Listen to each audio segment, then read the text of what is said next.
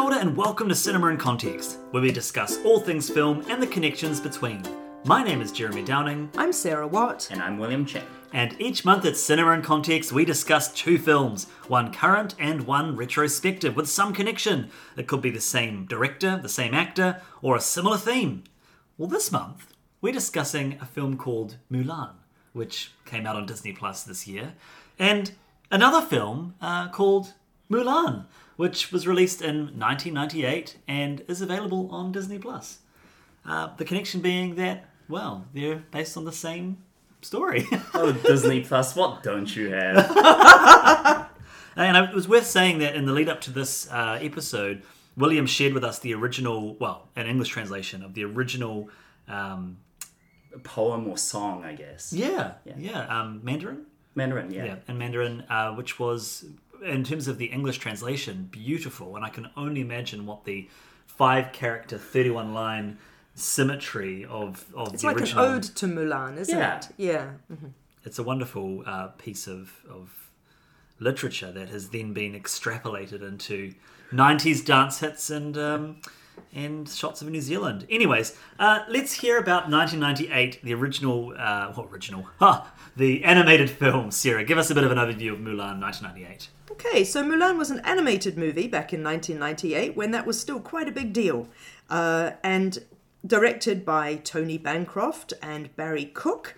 And it's basically the story of a young woman called Mulan, who masquerades as a young man in order to break her way into the Chinese Imperial Army and fight for her country, and also in so doing save her father's honor, because the father was unable to join the army himself. And in so doing, Mulan, with her wonderful feminist bravery and good skills, becomes a heroine in Chinese folklore. Brilliant.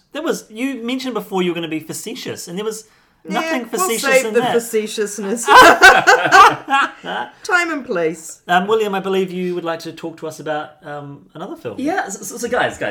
This week I watched another one of these dang Disney live-action reboots. This time of a flawed classic, right? It was mostly filmed in our beautiful New Zealand and tells of a wild-at-heart child who is forced to comply with societal norms when outsiders invade their home. Harboring a desperate secret, they have to choose between duty to family and realizing their true potential in a moving, heartfelt finale. And I would say this is a reboot in the best possible way. Like, it builds upon what works before in the past, but also updates the visuals, the storytelling, and the themes to a contemporary audience.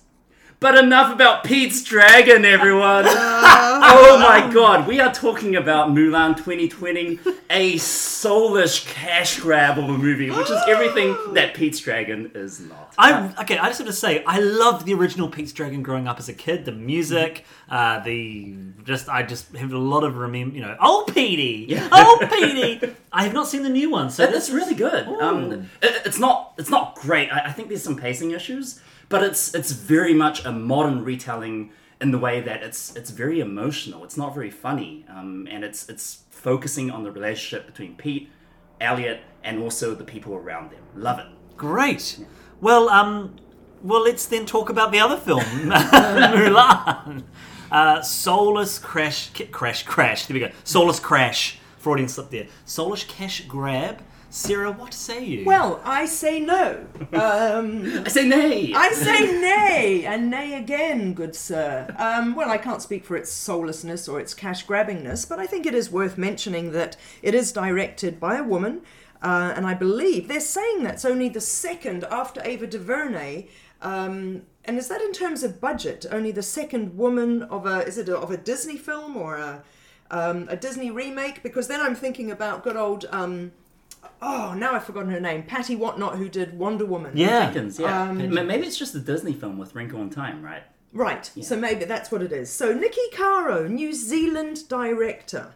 And she's got a few films under her belt, and some of them are better than others. But the fact is, I still think that there's something of note there, that it's a female director of Mulan 2020, which I think is appropriate, and that it is one of our own, giving it a good bash. And I know that we're going to come into discussing quite a lot of criticism around representation in the film and myriad issues. And I guess I just want to say I enjoyed Mulan 2020 just fine. I don't think it's a great film, but I enjoyed it just fine. And I feel like it does what it says on the tin. And I feel like she delivers. I feel like Nikki Caro delivers, and she delivers a blockbuster, and she delivers beauty, and she delivers scenery, and she delivers a vaguely feminist tale of a young woman who manages to escape the matchmaker's designs and actually remarkably does not wind up betrothed at the end of the movie. I think those are strong points. Are they particularly innovative or special or necessary in 2020? Blah, blah. We shall see. I agree with you in terms of what Nikki Caro brings to this film. I do think that the pace of the movie works quite well in terms of the way that it's being filmed and edited. The scenes are not great, but I think that that's down to the dialogue more than anything. I don't think that the actors are not being given the opportunity to give their all and haven't been guided in that. There's some clear direction there. And it is beautiful to look at. It's very colourful. I also agree with you, William. It's really soulless, and I think that the script is negligible. Poor. I think it's poor, Yeah. so poor. And I'm gonna. It makes sense to compare these two films very closely because the way that the animated film, which is not perfect by any means, but the way the animated film builds its story is so clear, and Mulan has this clear drive to bring honor to her family in a way that is born out of the characters, as opposed to the new one where it's so heavy-handed with how they're introducing that, and it just makes for a story where, again, we talked last month about Tenet, and I was frustrated in that film about the lack of character and the lack of drive. I feel the same in this new Mulan movie. Things just happen. Yeah. They just do things. Whereas in the animated one, she makes choices. She makes really clear choices based on really clear emotional motivations. And then things come out of that.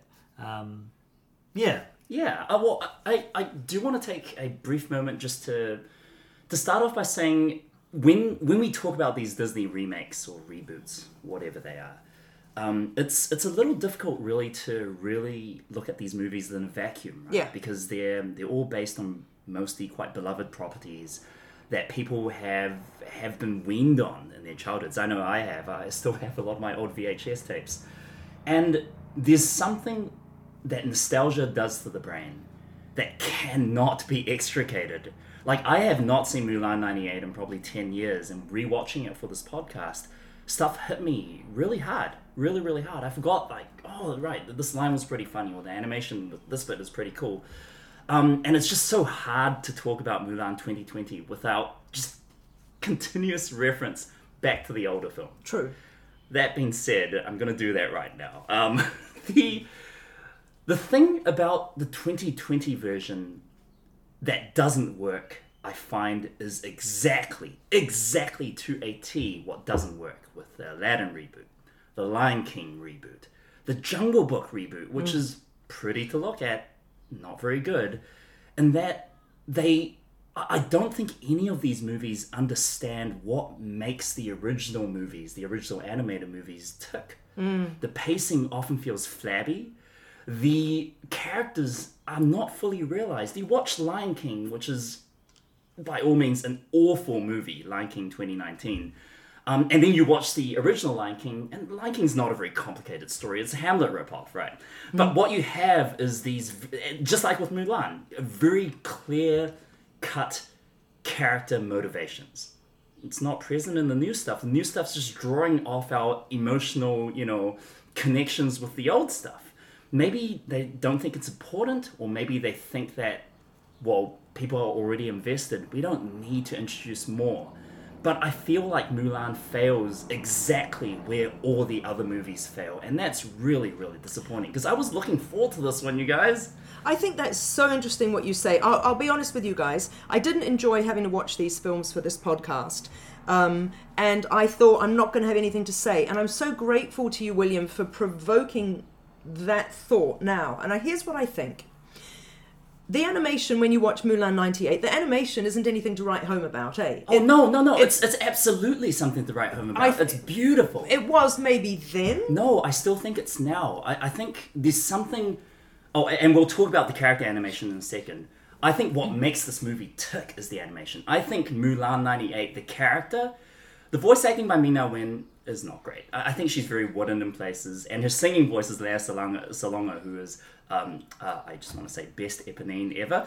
But, I mean, she's a great singer, voice acting is not super great, but the character is imbued by just the minutiae in animation and how she acts as a man even while keeping it feminine, her face, the little twitches in her micro expressions. I really think the animation makes her so much more interesting than live action Mulan, who is just a cipher. Yeah. And maybe it's the writing, maybe it's the actor, maybe it's both.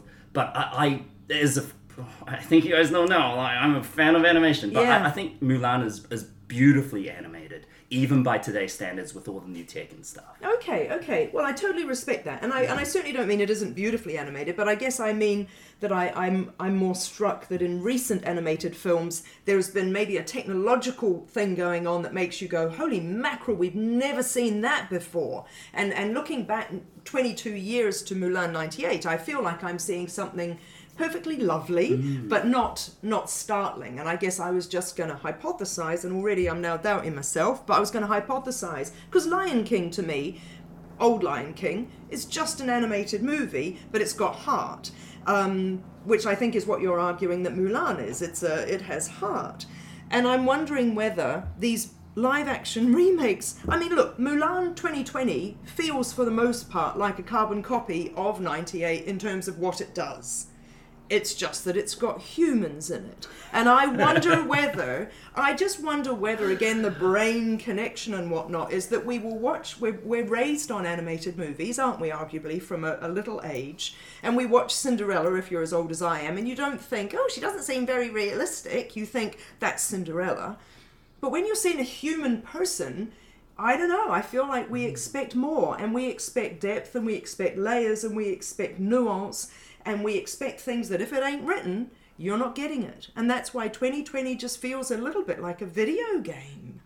I think that, I agree with both of you, I think that those Disney animated movies of the Disney Renaissance of the late 80s, 90s period, they took, well, again, known properties, those fairy tales, they're all known fairy tales, or they're known stories, and then they recrafted them, reforged them, and they brought with them the humor, the music, the I guess relatable storylines that could have the kind of widest appeal possible. But it's a recrafting, and so these remakes, I'm not against the concept of remaking a story. I'm not against the concept of Disney making live action versions of it. But what I am against is just the rollout, the carbon copy rollout. That we can just take this and we can just live actionify it without any actual refocusing, revisioning, recasting. And by recasting, I mean in terms of a process as opposed to literally recasting characters.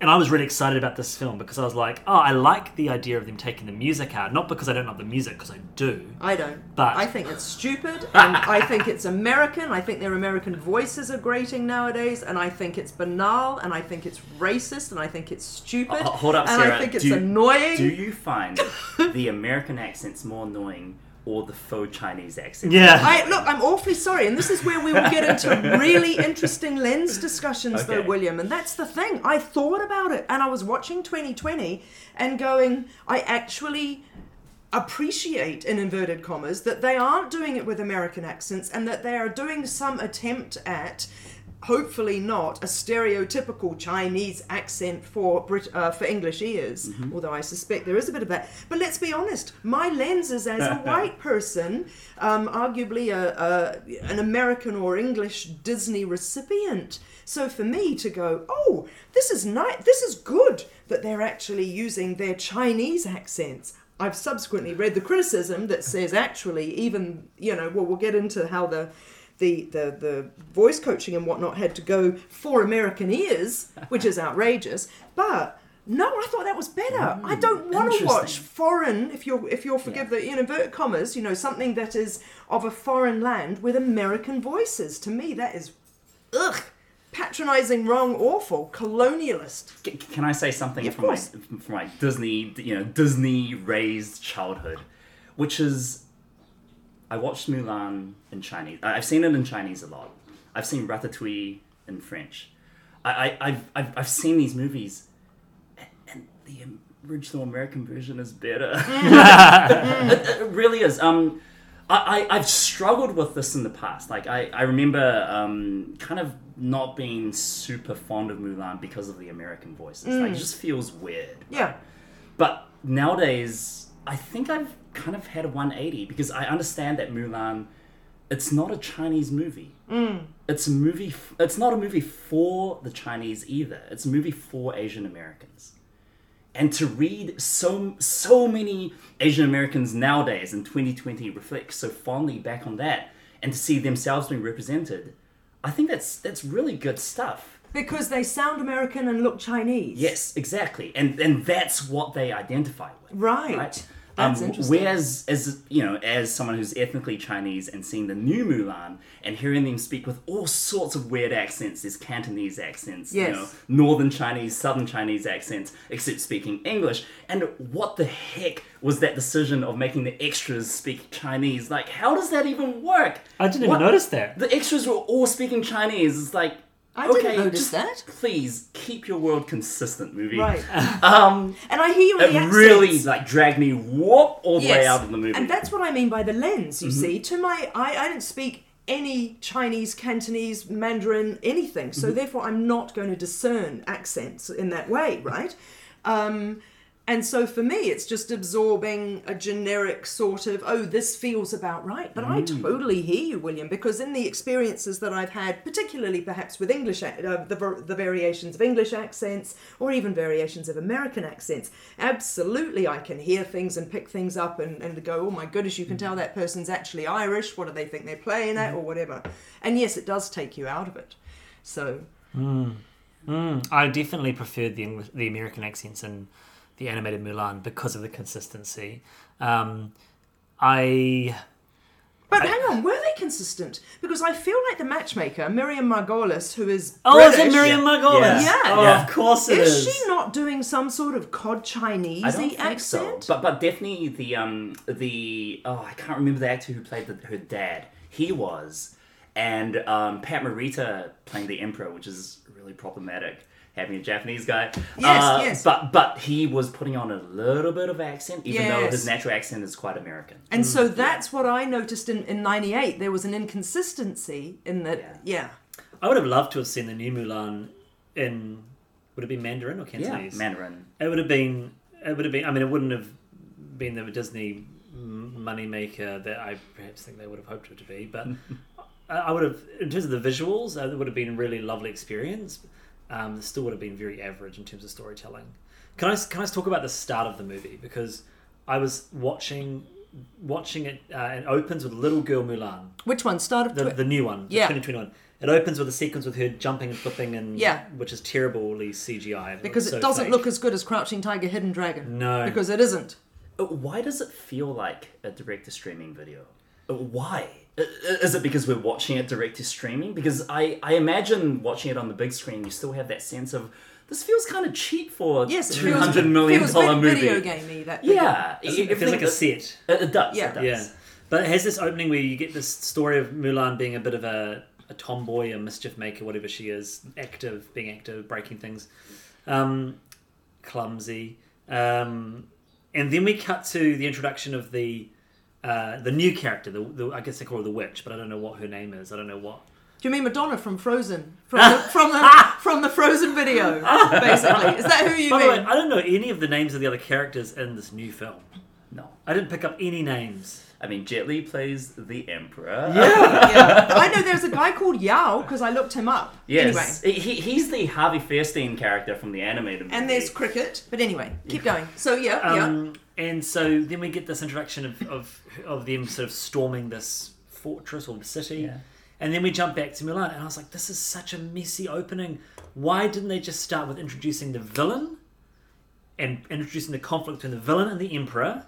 So we get like a prologue, and then we jump to Mulan. Like, that makes sense to me. And that's exactly how the animated film opens. Yeah. The animated film is so much cleaner. It's like, here's the central conflict, and then we're going to jump to our Did lead. you watch them in that order? Did you watch the new one first? Well, I'd seen the original Mulan back when I was a kid, and then I hadn't seen it until after the new one, which I Right. I appreciated watching it like that. I have this down. The first line of my notes for Mulan 98 is instant steaks. Instant steaks. Oh, steaks. Well, Yes. yes. The not the meaty kind. Basically, yeah, I completely agree with you, Jeremy. Like the new Mulan feels so weirdly lopsided, and maybe it just didn't grab me the right way because the kid physics was way off. But like the anime Mulan, you get what this whole story is about, right? You know why they're conscripting people for the army, and all of that is included within what, a 5-minute time span? You don't need to jump forward and back. Yeah, agreed. Definitely agreed. I like what they're trying to do with the. Again, I hate to call her the witch character, but that's all I've got. Well, what is she called? She is a witch. They call her a witch. I know, but it's derogatory, right? She's a master of the chi. Yeah. And also, They all are. which is like the word witch is just weird because witches don't Yeah, but they exist. call- It doesn't exist in Chinese mythology. Okay. Like it's such a Western, and the phoenix is such a Western thing. But let's not talk about that. Well, I'm keen to. I'm keen to talk about it. Yeah, but the kind of dynamic between her and the main villain, not fully realised. That he's sort of oppressing her, and I like her journey of seeing that true respect from a man's world is possible. I thought that was a nice arc. And of course, I knew she was going to die saving Mulan from the moment that there was some complication with her allegiance to her boss. But I don't know. Like, I would have loved to have had her as just the central villain, and that she did have a change, and so maybe there was somebody else that threatened Mulan's life, and she sacrificed. That moment was great, but it was just a messy story. And I think Gong Li is really good. She's probably my favorite part of the movie. She is. Yeah.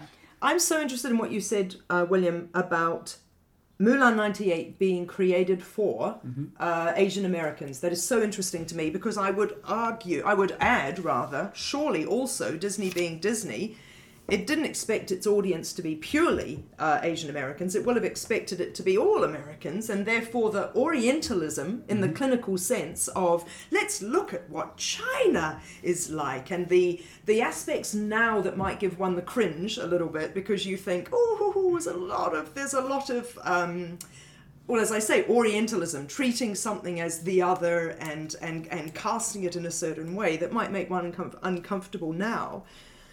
2020, it's still Disney, so who is it created for? Was it created for the Chinese market? Or was it created for everybody who watches Disney, which brings it that perilous situation of having to be all things to all people and winding up being no things to no people? I think you're absolutely correct, Sarah. It's all things to all people, but not at all. It is for the Chinese market, and it is for the American market. And that kind of dichotomy and that confusion, I think it hurts the movie. It actively does. What could it have done then? So here's a question. If they had done it, and arguably without a female, white, non-Asian, non-Indigenous, anybody director, if they had had a Chinese director, Chinese cast, Chinese language, and it still could have looked as beautiful and as dramatic and been such an action flick, would the Americans have watched it? Well, I mean, if it's a good story and it's well told, absolutely. I think the simplicity of the Mulan story is there, and it's like if you fiddle around with that too much, you start to unpick the beauty of that tale. And I love, like when we talked about that poem at the start, the song or poem. Yeah. That's the story's there. You know, it's a woman that goes off to war for her father, and has to pretend to be a man, and then earns the respect of the men, and they find out she's a woman, and then they're okay with it. Yeah. So why didn't Disney take a risk and make it a Chinese film? Because it's a risk, Sarah. Yeah, Because like the Great Wall, right? These live action. Well, the Great Wall is Great very Wall is a different. hybrid, right? Because it was designed to be attractive to the Chinese market. No, but it that's also... the opposite way around. Oh. Great Wall is a Chinese movie designed to be attractive to the the American market. Right. Which is, man, that movie sucks. Right. It's so bad. So again, it falls between all it cracks. falls between, yeah. Look, I mean, Matt Damon's got a ponytail though, so And Wait, Pedro Pascal's in that movie, right? As Yes. his comedic sidekick. I haven't seen And it. Willem Dafoe, I'm the guy after the black powder. I speak like Yeah. this. Okay, well, never And- mind Great Wall. So what went so wrong with Mulan 2020? I think, to be honest, you guys, I don't think it's the culture stuff. I think it's the fact that, as I said before, it's just a very lazy updating Yeah. of stuff that people have fond memories towards back in their childhoods. I agree. Nothing more, nothing less. Can I talk about the music? And I know, Sarah, you don't like it, but the first one is a musical. And as we know, I love musicals. William, you're a big fan of musicals. And Sarah, you're a big fan I'm of a big musicals. fan as of well. musicals. But this is an interest. The Mulan 1998 is an interesting film to me from a musical perspective because the music itself, I love the music itself. There's some really good songs in there. For a musical to work, you need an opening number that introduces you to the world of this musical, and there's the dun, dun, dun, Yeah, the dun, Matchmaker dun. song. The Matchmaker song kind of doesn't really introduce the world. It introduces the expectations on Mulan. So there's sort of a weird that song sort of feels like a sort of we're in the song, and it's because we haven't been introduced to the world. Mm-hmm. Beautiful reflection song. That's her ballad, the big ballad that usually comes the in I Want second. song, yeah. The I Want song. And then there's some brilliant songs that are the gender play in the 1998 Mulan is fantastic and nowhere near as delicate or works in the new film. But the Make a Man Out of You and A Girl Worth Fighting For, great concept songs. And there's two things I'll say to those two songs. Number one is Make a Man Out of You. There are these solo bits in that song that get sung by different characters that are just voiceovers of action. So clearly they've changed things so much in the process and then they've not recrafted the story to fit it. And I was like, this feels unfinished. And then A Girl Worth Fighting For is perfectly set up to have the reprise down the line when they realise that she is someone, she's the girl worth fighting for, but in a completely different context. She's the girl worth fighting behind as opposed to the one fighting for back home. Which never, that I think never comes there's out. a musical cue, but that's it. It's- Did you know why? Why? Like, it's so cool that you bring this stuff up because behind the scenes of Mulan, like all sorts of changes, including all the songs were originally written by Stephen Schwartz. So Wicked and Godspell, I think, is also Stephen Schwartz. But he was poached by Jeffrey Katzenberg when he left to found DreamWorks, and so Schwartz ended up doing the music for Prince of Egypt. And so they had to very quickly scramble and redo so much of the music from scratch. And I think it really shows in the final movie. Because, again, I completely agree. Girl We're Fighting For, not only does it like, require a reprise, but it's actually the final song of the movie. And there's Yeah. only 5 songs because they cut all the other songs. I love that. I was watching Prince of Egypt with my nephews the other day. Music good. is It's so so good. I was singing it this morning. It's so I forgot how wonderful it is, and we only watched the first half an hour because we got interrupted. But so good, and also the tone of Mulan in the middle of the Girl Worth Fighting For. Girl Worth Fighting For. Cut to decimated village. So good. And that's the end of the frivolity in the movie, except for the random ending. So there's not the last song, William. Oh my god, no! You reminded me of the final song. Dun, dun, dun, dun, dun, dun. True to your heart. But True to your heart. there is some Credits. missed opportunities. So to come full circle, back to your question, Sarah, even though I was looking forward to seeing a non-musical version of Mulan in the vein of something like Crouching Tiger, Hidden Dragon, I now would just love to see a good live-action musical with the ending fixed, with some other song in there. And on that note, I'm going to then springboard and say, I am hoping and praying that the new Hercules live-action remake is going to be a musical. No. And that they do it proper, because that music is brilliant It as well. has to be a musical, right? I can't Are they imagine- doing a live action Hercules? They are. Yeah. Wow. Have you seen the original? Who cares? Oh, the music's so good. You know, maybe when it came out, I don't care. So good, that music. I would not see a live action Hercules, and I would not see a live action musical Hercules, and I did not want songs in this Mulan. I wanted it to be a beautiful Chinese spectacular, and if we can look and speak quickly about the aesthetics, I think it achieved that. The costumes and I love a good bit of chinoiserie, as you know. Speaking of Great War, right? It reminded me a lot of the Great War with all the coloured armour and like the contrast between kind of the muted, beautiful muted mountains and the backdrops, and the extras and the main characters in their super neon bright armor. And there were some stunning nighttime shots by the water. I mean, there were some beautiful, beautiful moments. Photographed, incidentally, by Mandy, can't remember her surname, Australian cinematographer.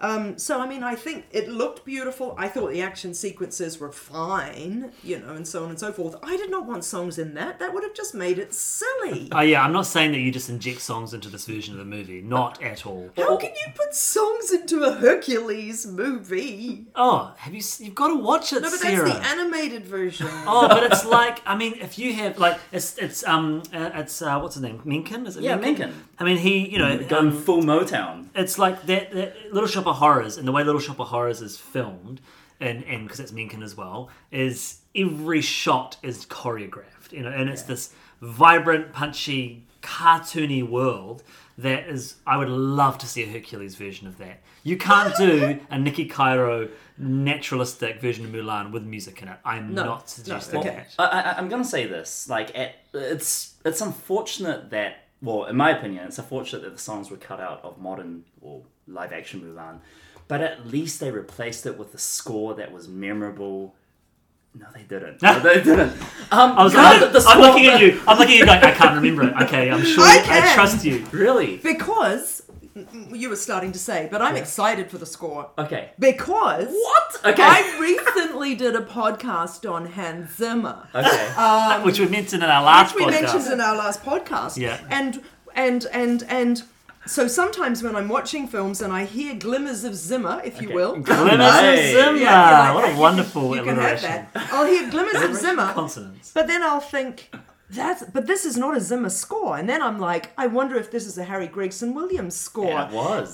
Or Rupert Gregson Williams. I think this was Harry, right? It's one of them, and I'll very quickly look that up. And so, because I heard moments of Gladiator, and then I heard moments of Pirates of the Caribbean, and then I heard something that could almost be Inception-like, and I was like, surely not. But surely, as it turns out. So, for those who are listening and who have not listened to my The Sound of Movies podcast, Which is worth listening to. I said it in our last podcast. It is a wonderful listen.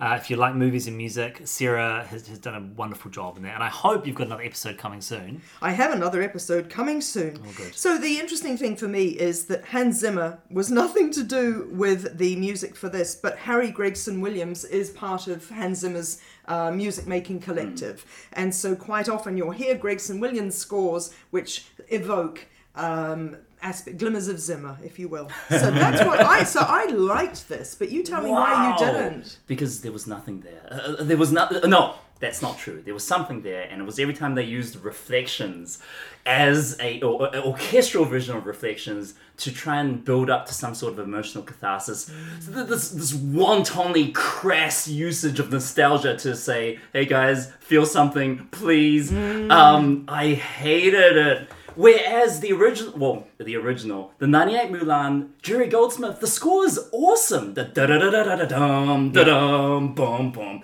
And like that whole sequence with the avalanche. Yes. I felt, that's not true. I thought the live action stuff, there were some cool shots with all the ice coming down and everything being white.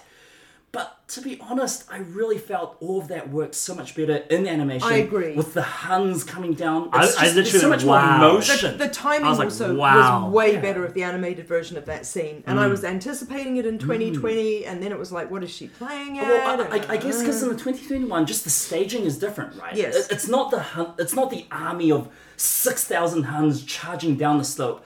They're stationary, firing these silly Game of Thrones looking catapults. And trebuchets, yes. Yeah. And she is the one moving around. Yes. And everything just feels so much more static because her friends, they're stuck in these turtle shell formations. No one's moving apart from Mulan. Whereas in the 98 Mulan, everyone is moving. Her friends are chasing after her. They see the avalanche. They turn back.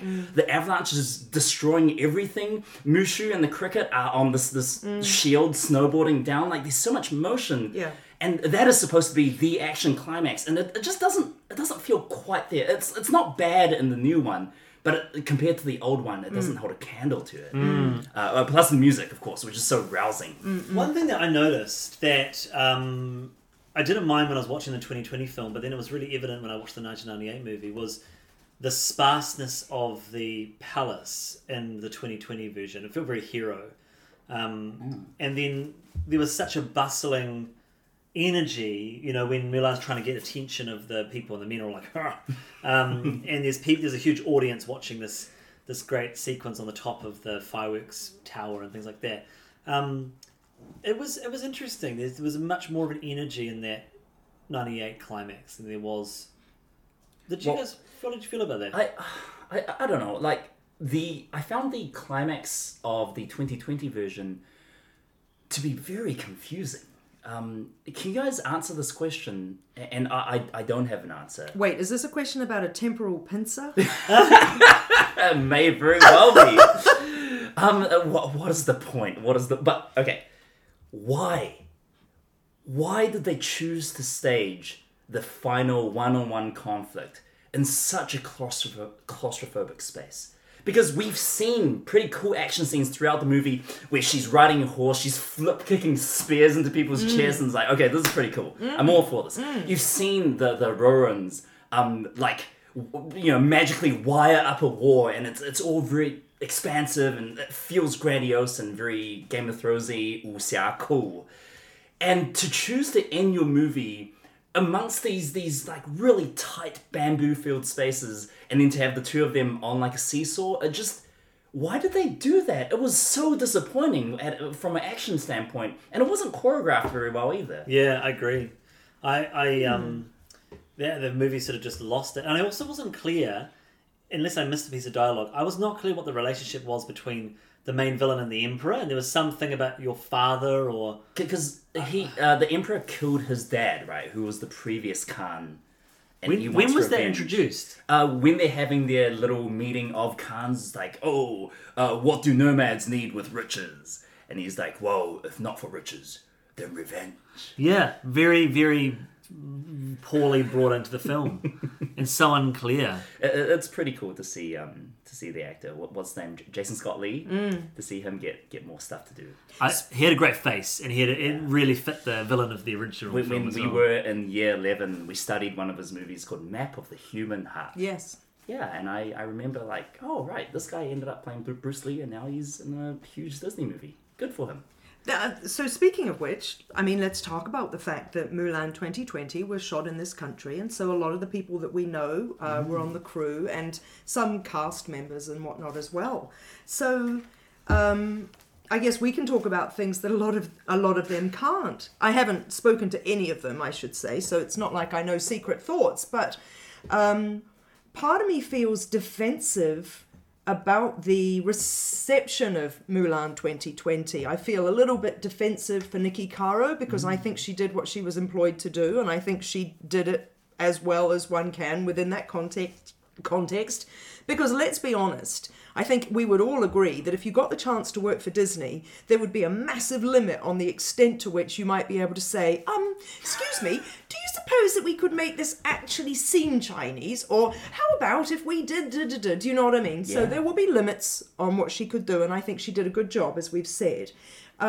This is also a wonderful opportunity for a whole lot of Asian New Zealand actors to actually have roles and perform in a massive budget, wide release kind of film. Yeah. And my mum actually wanted to audition when they had auditions on. She didn't end up going, but yeah. But how marvelous, you know. And so I think this brings us round to representation and that big question that I held for Black Panther and for Wonder Woman and for Moana, I suppose. At what point do we maybe, and this is a rhetorical question, at what point do we go, well, at least there's representation, or do we go, no, we have expectations that representation be absolutely the best that it can possibly be, and we do not go, oh well, at least it's kind of South Pacific and we'll take it for now and maybe the next one will be better. Do you know what I mean? Yeah. Like Black Panther had a lot of issues, but it was still the first and the biggest and the most significant. So, at what point do people say, no, It is not okay that Africa is treated as African and all the same. You know what I mean? I'm gonna do something unforgivable probably right now, which is I'm gonna try defend the character of Mushu. I think he's very problematic. I think the whole Eddie Murphy as sassy black guy trope really gets on your nerves, and it's also really problematic. And also in a Chinese context, like you can kind of understand why a lot of Chinese audiences apparently back in the day did not respond well to Mushu. That being said, there is something to be said for how Mulan 98, and I think Mulan 98 works better for representation. And I'll say why. Even with Mushu, even with the American voices, even with cricket and the Cricky and the stupid R&B ending, that ending. I think it's because Mulan 98 presents itself with fantastical elements, and I really think that is the case. It's how Black Panther did it. Black Panther is it's a futurist, African state. Mulan 98, from the very get-go, you see the ancestors and you see Mushu and he's jive talking. You're like, okay, this isn't really China, right? It can't be. And I know Mulan 2020 has the witch sorceress character, and they keep talking about Chi all the goddamn time. But I feel like in its bones, it wants to be a Chinese historical epic. Which one? 2020? 2020. Yeah. In its very existence, it wants to be one of the movies that China, the Chinese film industry, churns out by the dozens every year. Like, it wants to be that. And when you have that, people are going to start nitpicking. And it's just been so interesting to see all the Asian audiences, both in China and in the United States, talk about everything that Mulan 2020 gets wrong. And maybe it's going back to your point, Sarah, about having a animated world with animated characters. Is just, there's something different with that compared to having, quote, real people. Yes. Real people in real costumes, real period outfits. Get away with. That's right, when it's a cartoon. Yes. And so, one of the big ones, I saw Mulan 2020 with my family, and the moment the movie started, and she goes back to her childhood home, the circular Tulou, my mum was like, "Wait, Mulan is a northern story, so this is southern China. Tulou are very much a Hakka, way of residence." And why would you do this? This is geographically, you're already way off, and it just snowballed from there. The outfits were all from different dynasties. All the little things were wrong, and it's not because they didn't try. I think it just works. There's a ton of little things being wrong in the American version. The 98 version as well. But you accept it for what it is because it's a cartoon. I remember being super confused when, as a kid, I saw Mushu roast a dumpling on a fire. It's like, you would never do that. Yeah, right. But as an adult, I understand it doesn't matter because he's a cartoon dragon roasting a cartoon dumpling, speaking with the voice of Eddie Murphy. So there is much more of a mental disconnect in the new one because it is live action. I totally get that. Yeah. Can we talk about, in terms of representation, not so much ethnic representation, but, not only representation, but just the gender politics. So you've got a woman being a man, very Shakespearean in the animated film, which, it works well because, with a slight whip of her hair and the way that she's been animated, she looks masculine, and it works. It didn't work for me in the new one. She's so clearly a woman in the new one, and it was very strange to me. I couldn't suspend my disbelief quite in the same way that I could, say, if I'm watching a play on stage, or and I've had this issue with seeing, say, a film version of Twelfth Night, or you can tell it's a woman generally dressed as a man. And again, it comes down to what your brain will put up with. And so we watch an animation and we go, oh, but we know what this is meant to be. And we go to blimmin' Shakespeare plays and they're ludicrous and they're not, and there's no real pretense that this person is a girl or a boy or whatever. And we go along with it because it's the theatre. Yeah. And the minute that you're in like the animated case, a real person movie, live action movie, I don't think we can do that disconnect so That, easily. that abstraction just isn't there, Absolutely. that extra layer. And I found the attraction of the love interest. I don't know his name. He was great, by the way, that young New Zealand actor. Yeah. I've seen him in the Luminaries as well. He's a very different character, Luminaries. But he's attracted to Mulan when he thinks she's a man. Yeah. Who he can really talk to. Yeah, and so there's this attraction there, and then sort of sly glances and things like that. And then there's kind of a moment at the end where they touch hands. And just the treatment of... There's just no treatment of either the homoerotic nature of that story, or the attraction of that, or the confusion of that, or what that means. It's Yeah, but just they touch this hands thing- when she's a girl. They only touch hands when she's been revealed as a woman. I know, but he's very clearly attracted to He's him. like sniffing her. him, like, oh, you smell bad. Yeah, but not even that. There's like that's some what slow- bros do. No, because that's from the animated film, right? Isn't that the Oh, thing he that doesn't they can't sniff let her. go of? Oh, I see. It's the dragon that Mushu does it. Yeah. Okay. And so I was thinking, this is like they've just not really thought this through. Like this is not. They haven't thought this through. Either. I mean, it's a Disney film, so they're always going to be careful around sexual politics anyway. But I was like, this is just not being thought through. Whereas the original film, because I was like, oh man, I was gearing up to feel very problematic with, because in that one it's her superior as well, Yeah. right? Which is why they changed it in this new one. But in the original, there's no suggestion of attraction from him to her until he's aware of her being a woman, which just solves any of them having to investigate some really complicated sexual and gender politics. She's attracted to him because she knows he's a man, right? And she knows she's a woman. It just was. It was very. For me, it was very interesting. And you think they're going to do a live action Hercules with songs? That's my soul, Hercules on a roll. I don't know. It's so good, Sarah. It's so good. Live action with songs. I mean, if you're going to have Hades in blue with flaming blue hair, it's going to be ridiculous. I cannot wait. Get James Woods back as Hades. No, please don't. Please my don't. gosh. Also get Roger Bart back as Hercules' singing voice. So, I want to ask you something, William. You said that you'd watch Mulan 2020. I think you meant 2020 in Chinese. No. I watched it in China. I watched the '98 one in Chinese back in the day. Right. And I remember rewatching it in English right after and thinking, oh, this works much better in English. I guess because of the intonations and the lip syncing and a lot of the animation stuff. It's like, okay, so it was intended to be in a certain language. So, out of interest, Eddie Murphy's character in the Chinese version sounds like what? The one I watched was the Taiwanese dub, so they got a pretty famous comedian who was just like, blah, blah, blah, blah, blah, like a fast talker, right? Right. Oh, interesting. Because that's interesting. Okay. All right. So I know that they can't have done the 2020 in Chinese because the actors were speaking English. Yeah.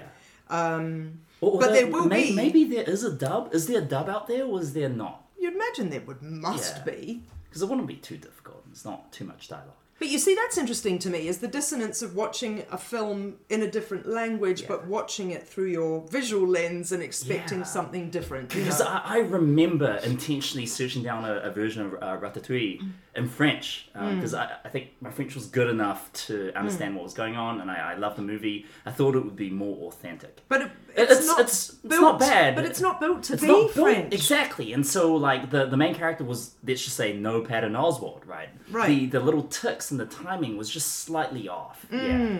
My main beef with Mulan 2020 is how Mulan learns to be a hero. Yeah. How? She is all about that manifest destiny. Why?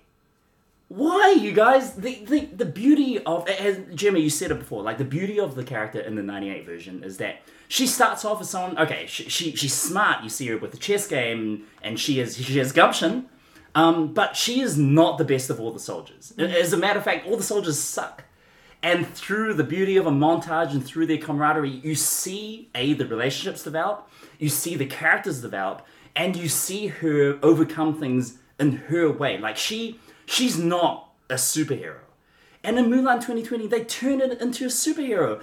She is hiding her powers like Superman. She has everything that's already been inside her. She walks up the mountain not because she trained, but because she already has more strength than the other guys. I found that to be so disappointing, and it's boring. And it reminds me, I was telling you, Jeremy, it reminds me of Spider-Man, or The Amazing Spider-Man with Andrew Garfield. That's the official name of the movie. But basically, that one, Spider-Man was always destined to be Spider-Man because his parents had genetically engineered him to be Spider-Man. Whereas the beauty of the Spider-Man story is that any kid, any random nerdy kid, could have the potential to be Spider-Man if he was in the right place at the right time. And Mulan 98 understands that. Mulan 2020, in my eyes, does not.